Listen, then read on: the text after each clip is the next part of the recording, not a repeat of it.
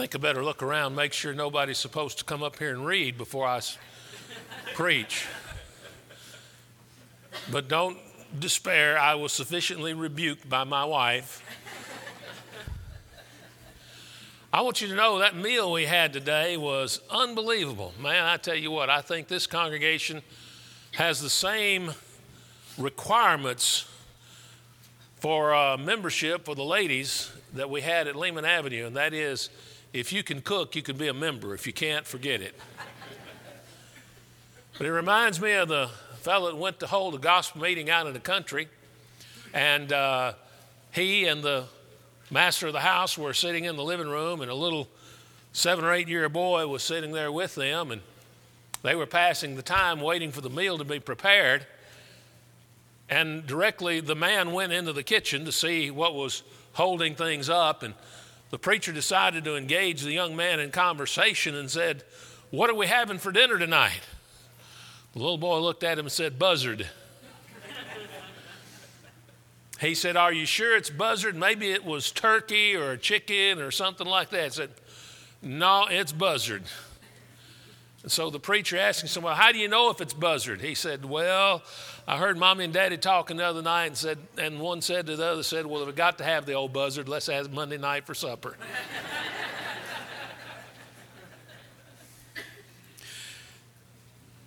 I want this evening, to look back again at what we looked at this morning for a few moments, and that is the events there at the burning bush. If you have your Bible, open it to Exodus chapter 3. I want to read verses 1 through 6, and then verses 13 and 15.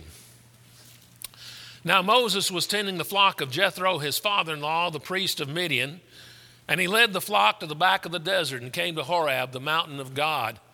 And the angel of the Lord appeared to him in a flame of fire from the midst of a bush. So he looked, and behold, the bush was burning with fire, but the bush was not consumed. Then Moses said, I will now turn aside and see this great sight, why the bush does not burn.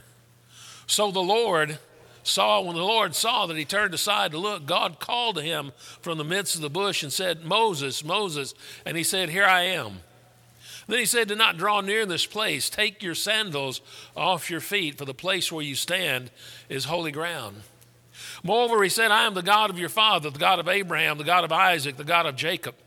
And Moses hid his face, for he was afraid to look at God, upon God. And then verses 13 to 15. Then Moses said to God, Indeed, when I come to the children of Israel and say to them, The God of your fathers has sent me to you, and they say to me, What is his name? What shall I say to them? And God said to Moses, I am who I am. And he said, Thus you shall say to the children of Israel, I am has sent me to you. Moreover, God said to Moses, Thus you shall say to the children of Israel, The God of your fathers, the God of Abraham, the God of Isaac, and the God of Jacob has sent me to you. This is my name forever, and this is my memorial to all generations.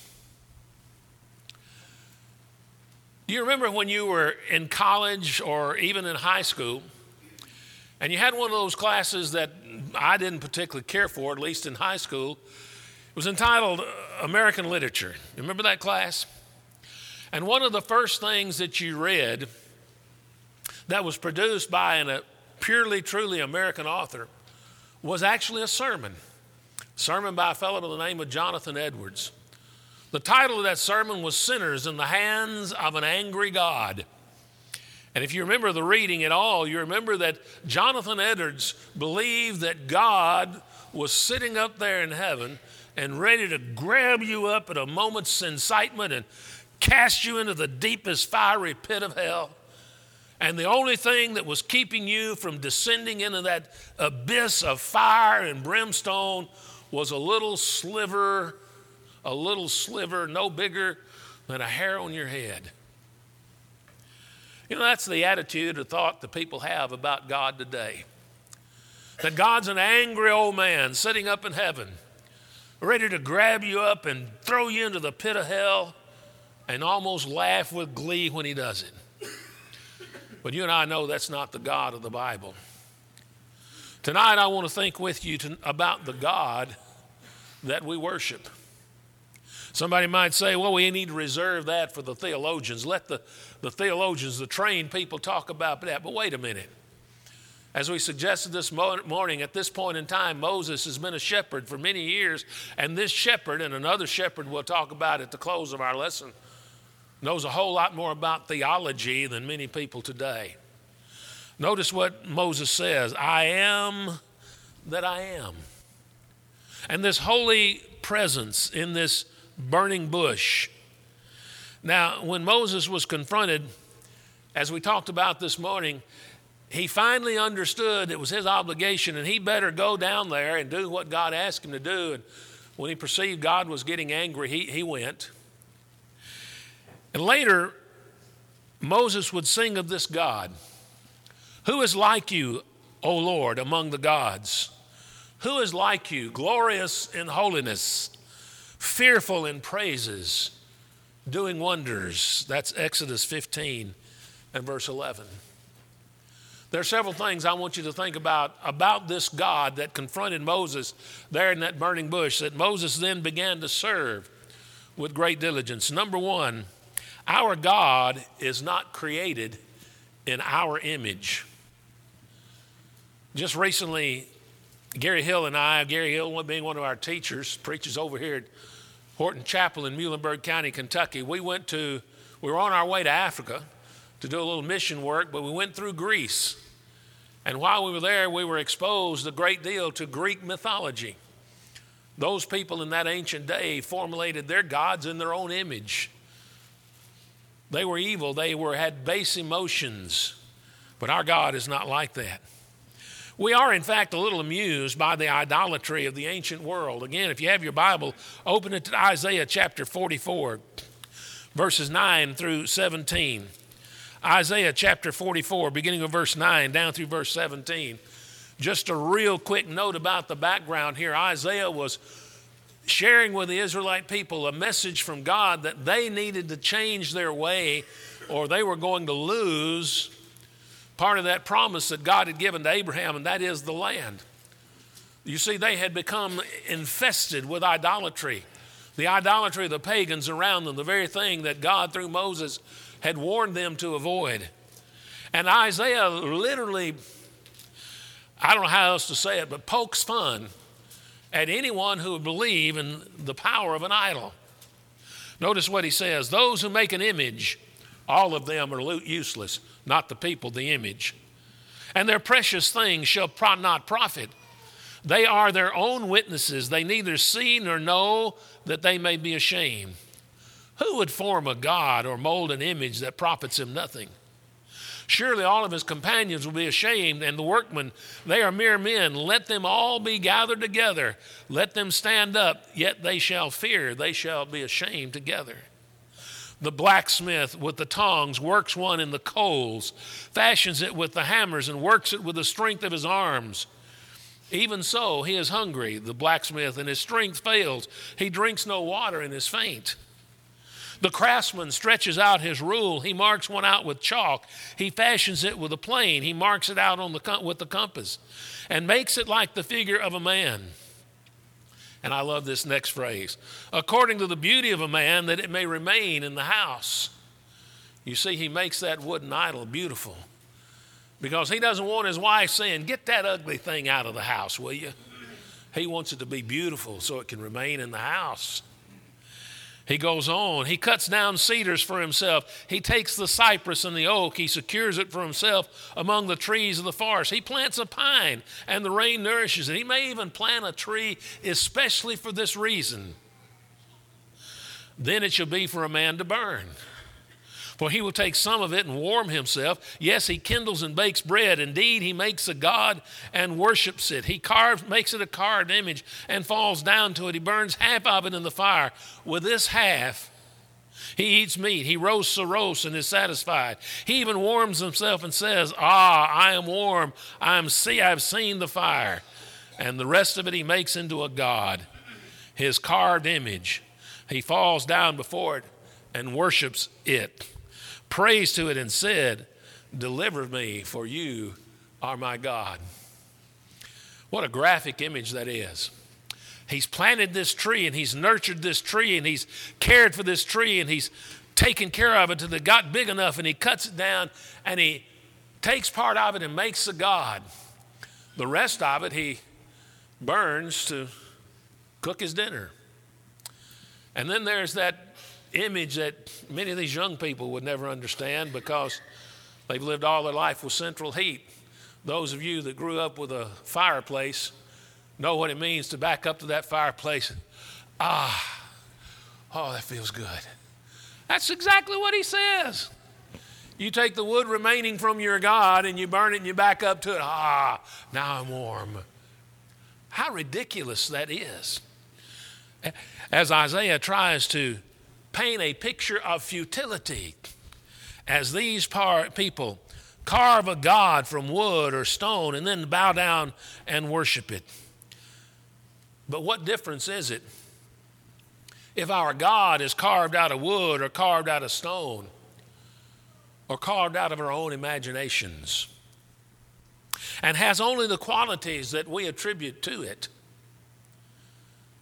Or what difference is it if the God that we create of our own has only the demands that we are willing to obey?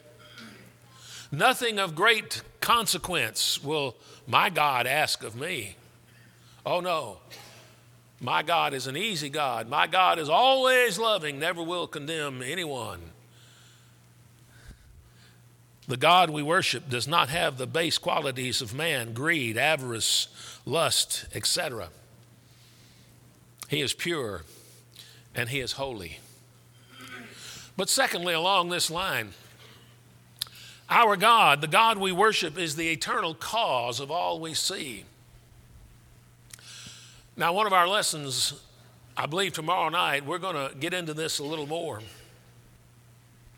When we talk about the nature of God and the God we worship, we need to understand and impress upon ourselves so we can impress upon others that our God is the eternal first cause of all that we see. The uncaused cause. Think about this for a moment. A scientific truth, a philosophical truth, is that nothing exists without a cause. You may have heard it expressed something like this: every effect has an equal and opposite cause, or it creates an equal and opposite reaction. Everything that exists has a cause, and that cause has to be sufficient to cause the effect.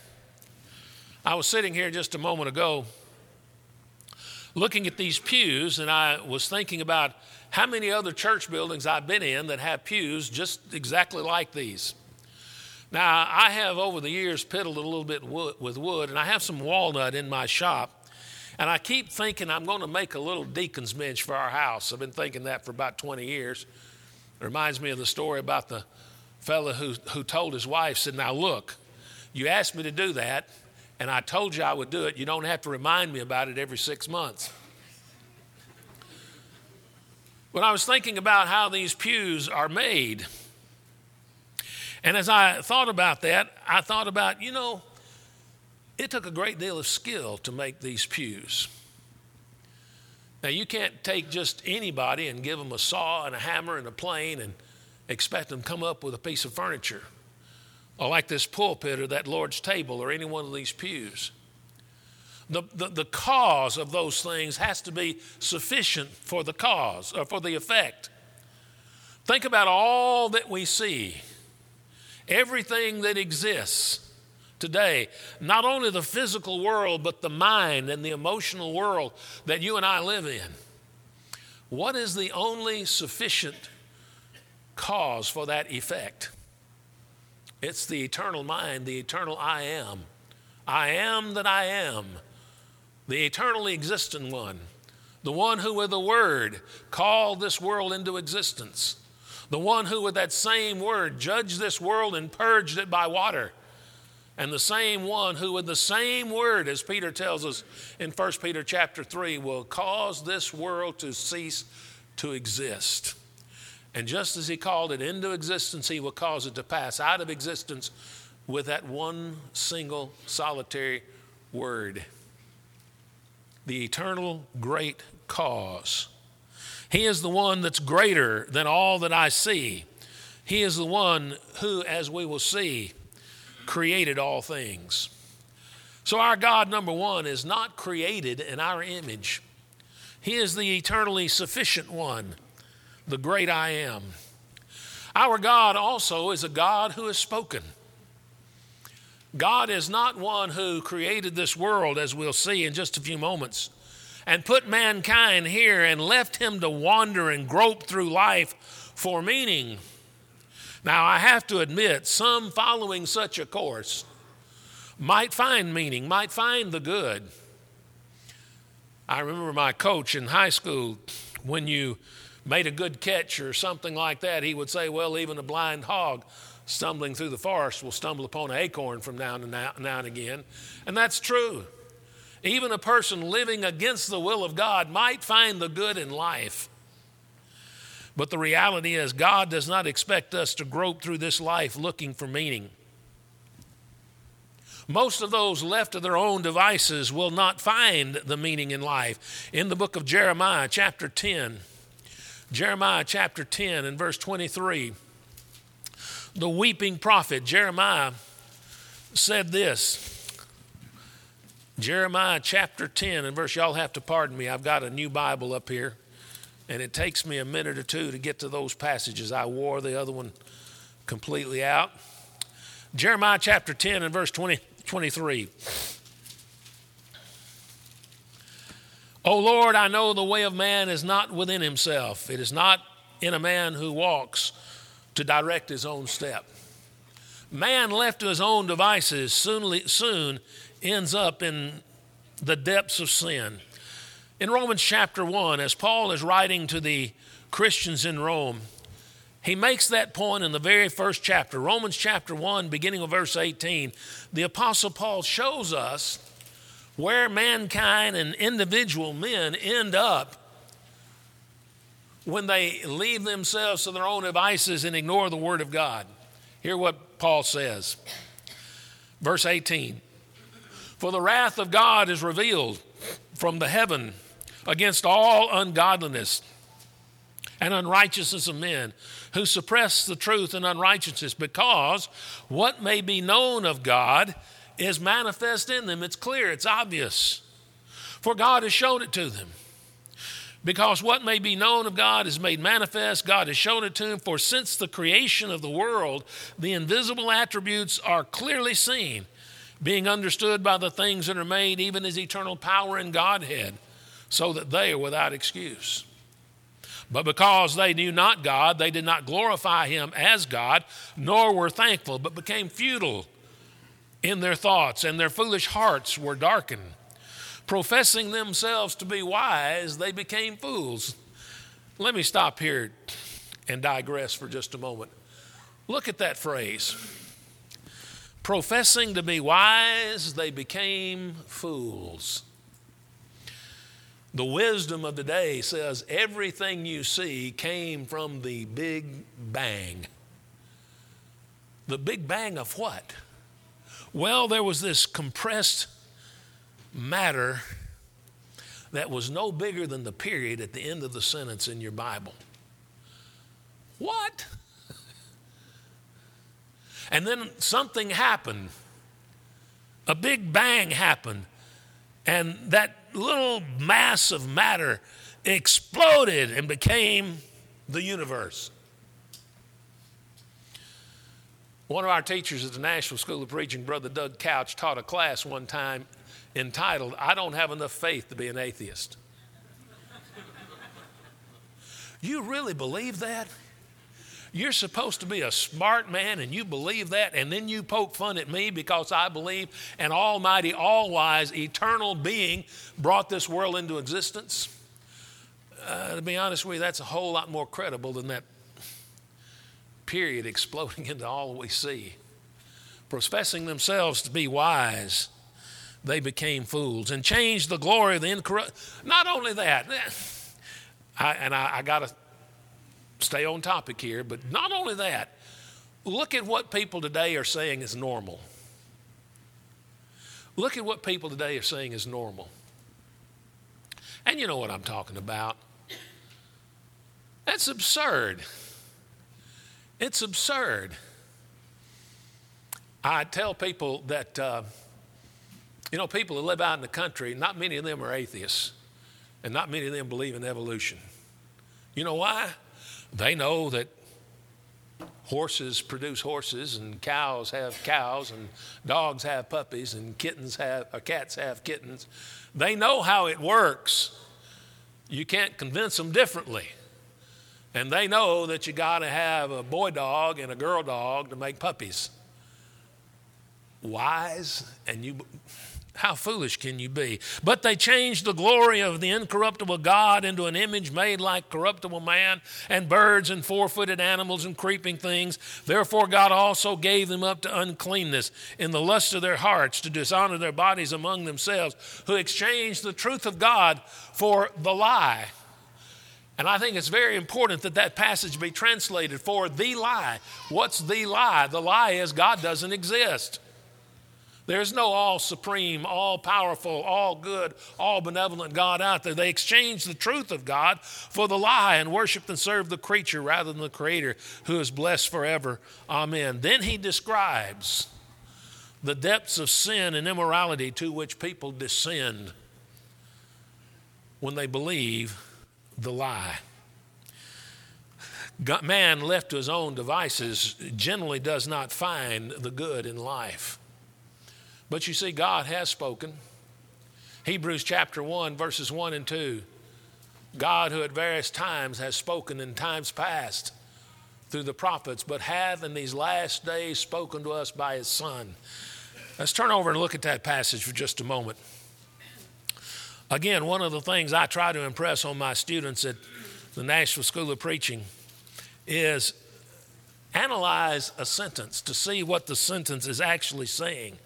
And if you'll look at that sentence, Hebrews chapter 1, verses 1 and 2, you'll notice that the sentence has something very profound. God, who at various times and in various ways spoke in times past to the fathers by the prophets, hath in these last days spoken to us by his Son, whom he appointed heir of all things, through whom also he made the world. The basic sentence there is God has spoken. All the rest of it is window dressing, telling us how he did that. God has spoken. What a profound thought.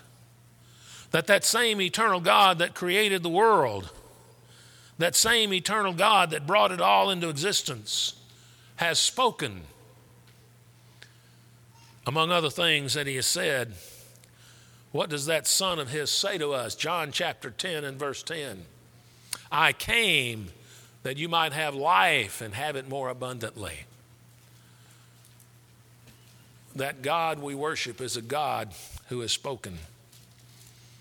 Thirdly, that God that confronted Moses in the burning bush is the Creator. We've mentioned that in a roundabout sort of way thus far, but let's sit down and think about that for just a moment. Let's sit right there for a moment. In Genesis chapter 17 and verse 1, God identifies himself to Moses as the Almighty. Some of you that are older, even older than I am, may remember that folks in times past used to refer to God that way, the Almighty. We don't do that anymore. Even at Freed Hardeman, when I was there back in the 70s, and Derek may tell us that whether they do it anymore and do it now, I never remember any of my instructors referring to God as the Almighty. But he identified himself that way to Abraham. The word translated Almighty is El Shaddai, sometimes translated the Lord of hosts, the Almighty One. He likewise identifies himself to Moses in Exodus 6 and verse 3 as the Almighty God, the Lord God Almighty. And in the book of Revelation, he's identified as the Lord God Almighty, or the Almighty, at least 6 times in the book of Revelation. The Lord God Almighty.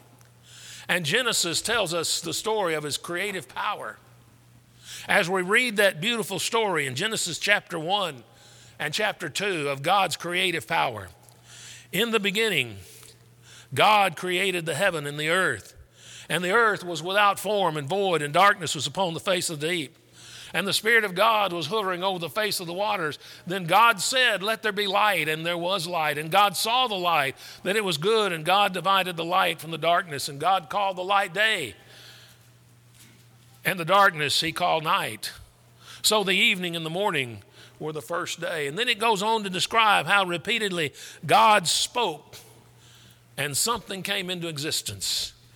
God spoke, and from nothing he created all that we see. And then in Genesis chapter 1, verses 26 to 31, the passage that's so meaningful to us, then God said, let us make man in our image, according to our likeness. Let them have dominion over the fish of the sea, and over the birds of the air, and over the cattle, over all the earth, and every creeping thing that creeps on the earth. Let me stop right there. I've often been asked the question, what does that phrase mean, let us make man in our image? Well, I know the Bible talks about God having a finger and God having ears and eyes and that kind of thing. That's not what that's talking about. That's talking about qualities that we possess in common with God that other created beings do not possess. For example, mankind can reason in the abstract.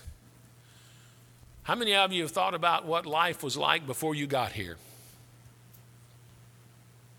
Animals don't do that. Your dog at home, Fido, he doesn't care what it was like before he got here. He has no concept whatsoever of that. How many of you have thought about what it's going to be like when you're gone? I've thought about that I don't know how many times. You see, young people, I grew up in a time when you actually had to pick up a telephone and dial. We didn't have any cell phones. Our messenger was Mama coming to the back door and say, Mike, it's supper time. And I think about what has changed since I was a kid. You know, I remember when LPs came out. Some of y'all remember that? Yeah. First you had 33 and third RPMs, then you had 45s, then you had 33 RPMs. Then the next thing, boy, everybody got really, excited when 8-track tapes came out. Everybody went out and bought one, hung it under their dashboard. Look here, I got these 8-track tapes, man, they're cool. And then that went out and you got cassette tapes, remember? You took that thing out, put a cassette. Or you got a new car that had a cassette player in the dashboard. Now we were uptown. What'd that last? 7, 8 years? Then CDs. Man, I got 100 cassettes. What? So you got a tape player, you got a computer, and you try to get those things over on a CD. Now you're okay, right? Now you got Sirius radio, you know what I mean? We bought a new car, it doesn't even have a CD player in it. You can't get one. Pictures. I remember when Polaroids were the thing. Man, that was great. Take a picture, 60 seconds, you see the picture. Man, that was marvelous. Because otherwise you had that film in there, you took pictures, and you could only take 2 now because those things were expensive. You didn't know what it looked like till you got home and got it developed. Now you take that digital camera, pop, pop, pop, pop, pop, you just take thousands of pictures because you can say, oh, that's no good, take another one. But I tell my son, this generation, when they get old, they won't have any pictures. You know, we got albums of pictures of my mama and my grandmama and my kids, and this generation, they won't have any pictures. You know why? They're on a computer. Somebody says, well, I got them on the computer. Yeah, right. How many different operating systems have come out since computers? See, my first computer, you had them floppies. You had to swap them around. Then they came out with the hard floppies, and then the hard drives, and then the external hard drives. And those pictures are not going to last long unless you put them in some real, not virtual format, because it's going to change. Imagine, look at how the world has changed.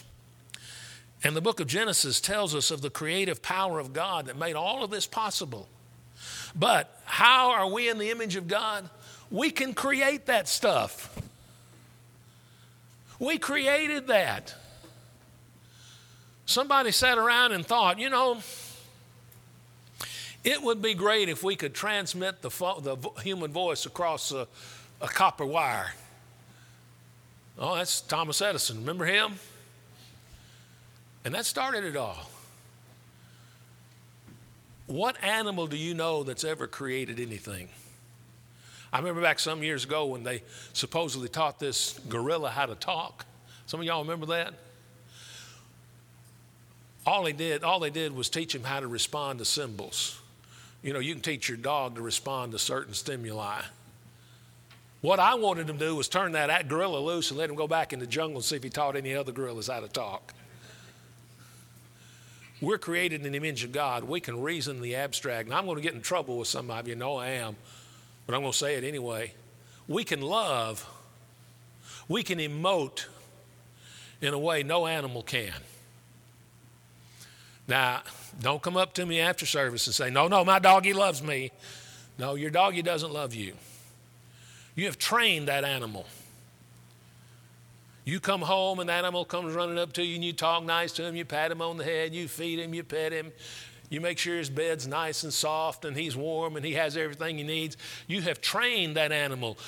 Here's what you do. For the next 2 weeks when you come home, don't talk nice to that dog, fuss at that dog and give him a good swift kick in the teeth and see what he does after 2 weeks. You see, that dog can't love you the way mankind loves, the way God loves. How many of you know a mother who has a son who is a rotten, low-down scoundrel, but mama loves him? Just like God loves us when we are no good. Moving on. He created us in his own image. Genesis chapter 2, verse 7. And the Lord formed man of the dust of the ground, breathed in his nostrils the breath of life, and man became a living being. And then the part that we all should be so grateful for, Genesis 2:18. And the Lord God said, it is not good that man should be alone. I will make a helper comparable to him. And out of the ground of the Lord God formed every beast of the field and every bird of the air and brought them to Adam to see what he would call them. And whatever Adam called each living creature, that was its name. So Adam gave names to all cattle, to the birds of the air, to every beast of the field. But for Adam, there was not found a helper comparable to him. You see, Adam was alone, and that was the only thing in God's creation that was not good. And so God caused a deep sleep to fall on Adam. He slept. He took one of his ribs, closed up the flesh in its place. Then the rib which the Lord God had taken from man, he made into a woman and brought her to the man. And Adam said, this is now bone of my bones, flesh of my flesh. She shall be called woman because she was taken out of man. Then in chapter 3 and verse 20, and Adam called his wife's name Eve because she was the mother of all living. Our God is the creator. And the book of Genesis tells us of his marvelous creative power. And that tells us three things. Number one, you and I have dignity, inherent dignity. We don't have to do anything. We don't have to be anything. We are of great value because we are made in God's image. From the moment of conception to the time we breathe our last breath, we are human beings created in God's image and are valuable and should be valued because we're created in God's image. We have dignity. And brethren, that's one of the problems in our society today. We as a society and many as individuals have lost respect for the dignity of life. We've lost respect for individuals. We don't see them as individuals anymore. But they are individual human beings created in the image of God. Secondly, it tells me that God has a prior claim on me. He created me. And because he created me, he has the right to claim me. You remember in the book of Jeremiah and again in the book of Isaiah, in fact, both of those prophets used the potter and the clay as an example. Doesn't the potter have the right, if he starts working with the clay and makes a mistake, to squash it back down and start over again? Certainly he does. He has a prior claim on us as the potter in the clay. Jeremiah chapter 18, Romans chapter 9 and verse 21. But God wants to form each of us. God wants to form you. God wants to form me, not as a worm, but as an eagle. Look at Isaiah chapter 40. People have asked me over the years, what's your favorite Bible passage? I've got so many, but one of them is Isaiah chapter 40, verses 30 and 31. Let's read from verse 29. He gives power to the weak. Let's back up all the way to 27. Why do you say, O Jacob, and speak, O Israel, my way, the Lord's way is hidden from my way is hidden from the Lord, and my just claim is passed over by my God. Have you not known? Have you not heard? The everlasting God, the Lord, the creator of the ends of the earth, neither faints nor is weary. His understanding is unsearchable. He gives power to the weak, and to those who have no might, he increases strength. Even the youth shall faint and be weary, and the young men shall utterly fall. But those who wait on the Lord shall renew their strength. They shall mount up with wings like eagles. They shall run and not be weary. They shall walk and not faint. That's what God wants for you. And then thirdly, the fact that God created us tells us of our origin and our destiny. Tells us where we came from and tells us where we're going.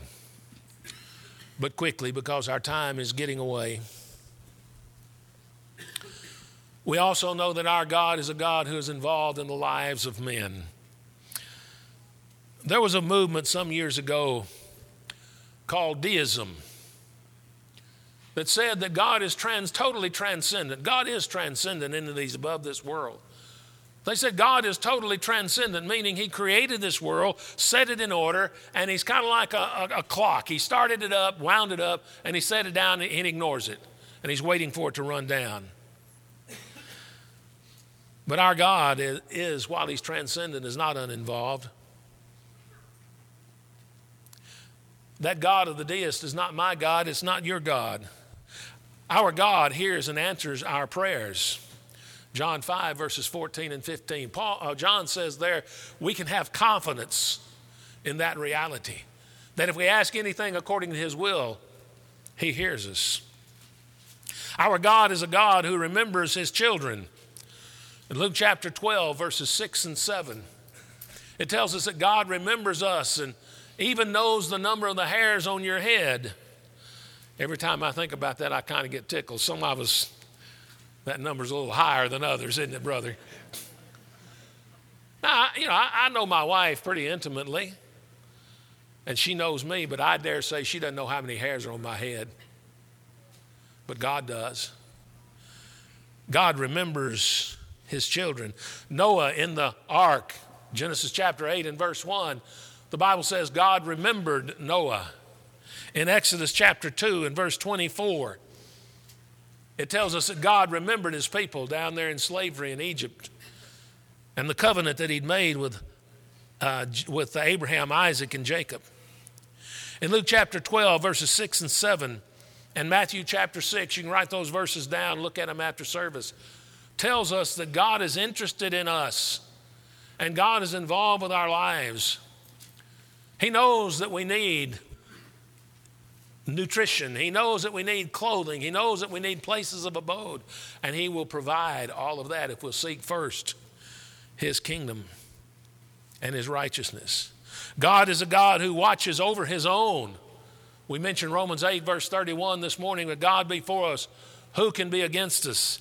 In the 4th chapter of the book of Ephesians, a tremendous passage in the book of Ephesians as Paul is writing to that group of people and wanting them to appreciate, as we spoke of this morning, the manifold blessings that are ours in Christ Jesus. In Ephesians chapter 4, and I won't read all of this, in Ephesians chapter 4, verses 1 all the way down through verse 21, he tells us, Ephesians chapter 3, I meant to change that.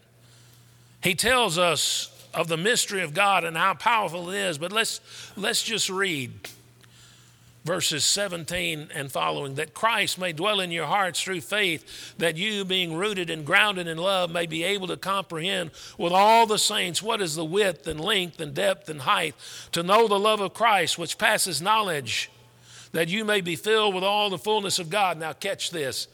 Now to him who is able to do exceedingly abundantly above all that we ask or think, according to the power that works in us, to him be glory in the church by Christ Jesus to all generations forever and ever.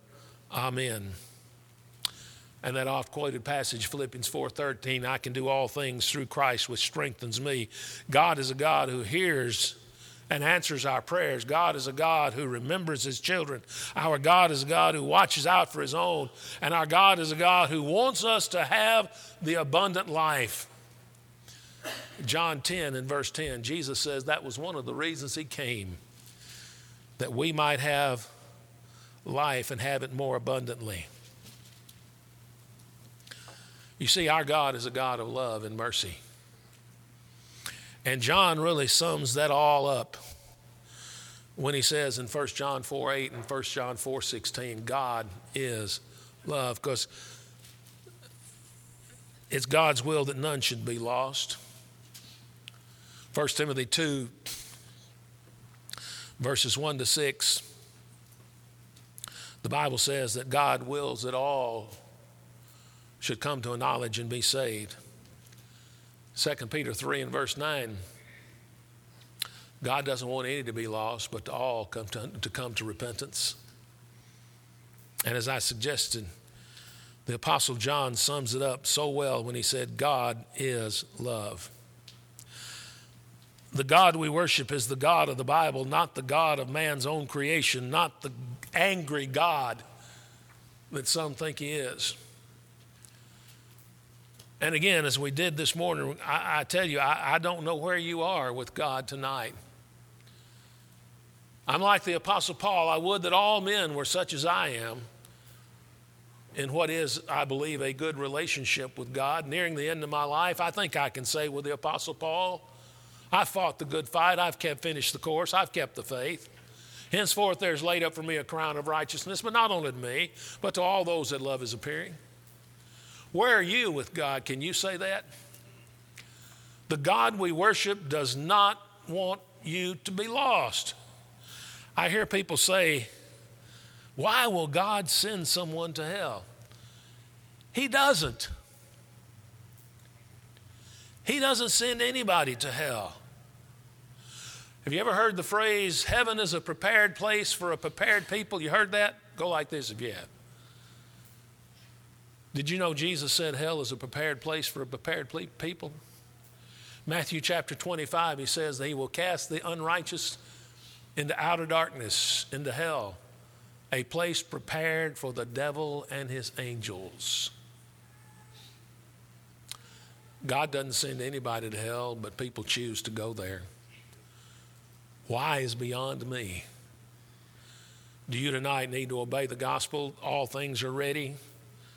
We're prepared, we're desirous, we're willing to help you.